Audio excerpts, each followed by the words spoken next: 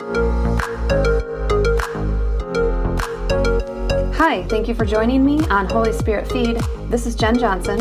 I can't wait to share what Holy Spirit has been revealing. I'm praying that your spiritual senses will be open to receiving what Holy Spirit has for you.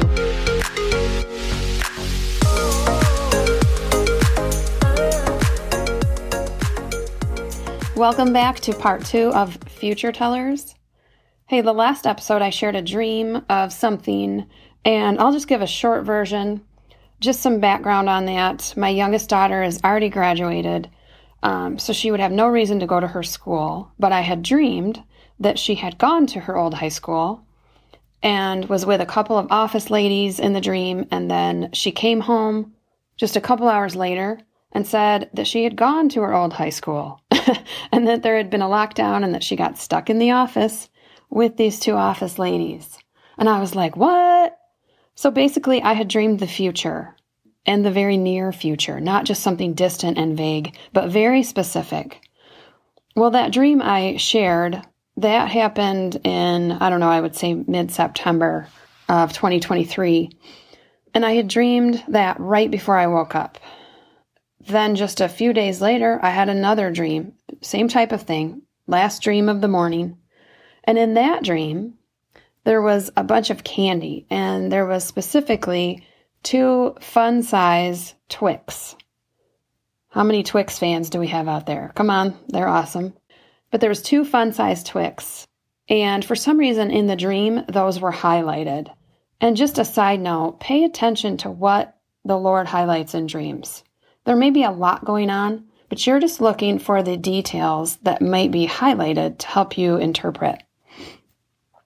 So in the dream, those 2 fun-sized Twix were highlighted amongst a bunch of other candy. And that was the dream. It was extremely basic, very simple.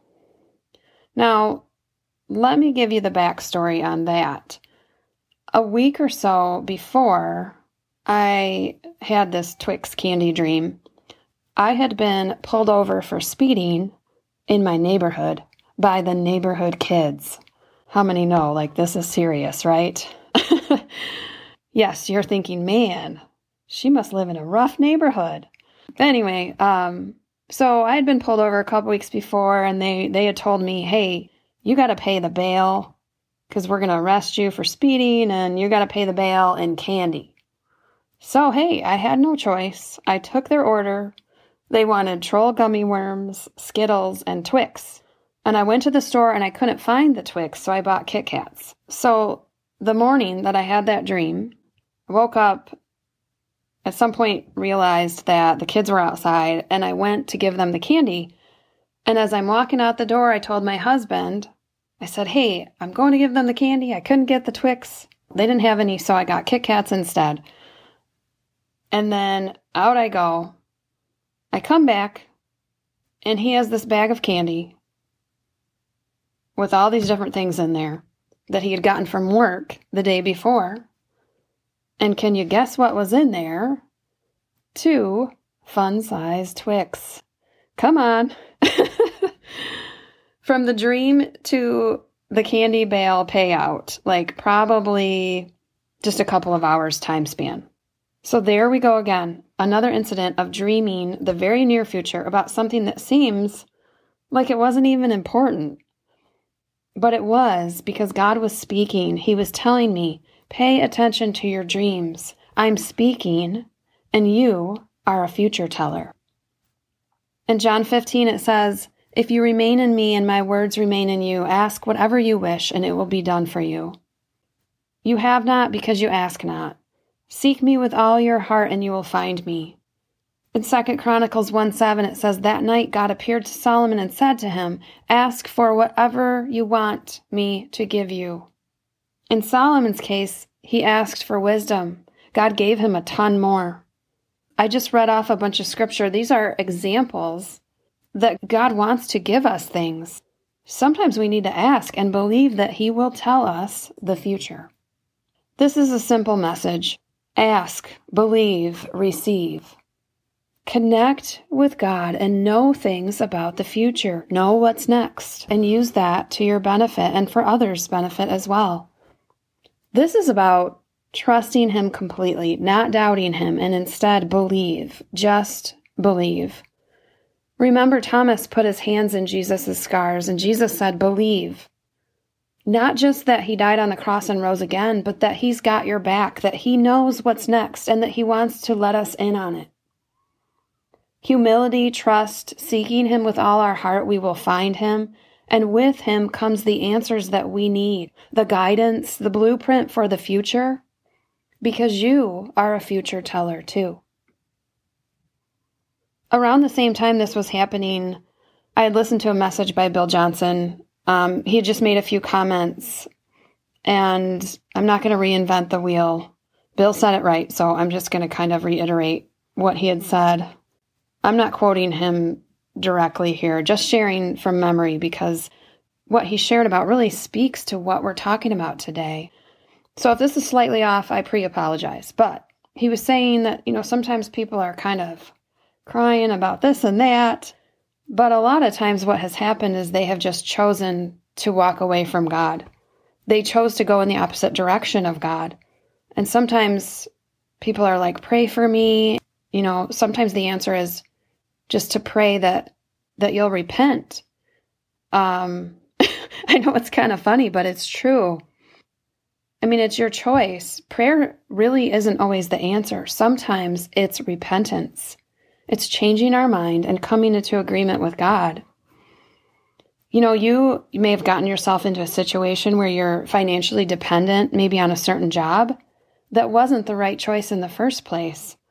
And if you repented, you'd have to quit and be out of that money. And maybe you sort of like the things about being in that situation, about being in that job, in that position. Maybe it strokes your ego. Maybe you need it to keep going emotionally. It could be a number of things. This is just an example off the top of my head, but the end of it is, if you've chosen a direction that God hasn't chosen, repent and head back to him. He will work it out if you humble yourself. In the analogy, Bill Johnson had referenced this verse, Matthew 11:29-30, where it talks about, take my yoke upon you and learn from me, for I am gentle and humble in heart, and you will find rest for your souls. For my yoke is easy and my burden light. And the whole idea he was conveying was that God's yoke is easy, his burden is light. That idea of being yoked together with God, like the oxen are hooked together. But when one oxen pulls away from the other, that's when a problem happens. Let's say the big ox is God and there's a little one that's you, and somebody's going to get hurt when there's a separation. And it won't be him. God is telling us, I know the way. For your own good, I'm going to lead you in the right direction. Don't pull away. Stay connected to me, or it's going to hurt. It's going to be painful. And you will have done it to yourself, brought that pain on yourself. He's saying, follow me, and I'll tell you things to come. John 16:13. However, when he, the Spirit of truth, has come, he will guide you into all truth. For he will not speak on his own authority, but whatever he hears, he will speak, and he will tell you things to come. I love that verse. I feel like I talk about it a lot because it's true. We call this podcast Holy Spirit Feed. We want to hear from him about everything. Jeremiah 33:3. This is New American Standard. It says, I will tell you great and mighty things you do not know. The Amplified Version, it says, call to me and I will answer you and tell you and even show you great and mighty things which have been confined and hidden, which you do not know and understand and cannot distinguish. Okay, so there it is again, that things are sometimes hidden from us, but you can know these things. Through God, you can. Anyone listening need anything? Maybe a financial need, maybe a job is messed up, maybe family relationships, or some random problem that you just have no idea how to fix. Come on. We've all been through that. God knows the future. He knows what needs to happen. Quit doing whatever else to just make it, to barely get by, just getting through it. We are not here for that. We are here to thrive. Matthew 6:33, it says, "Seek the kingdom of God above all else and live righteously, and he will give you everything you need." The ESV version says, "But seek first the kingdom of God and his righteousness, and all these things will be added to you."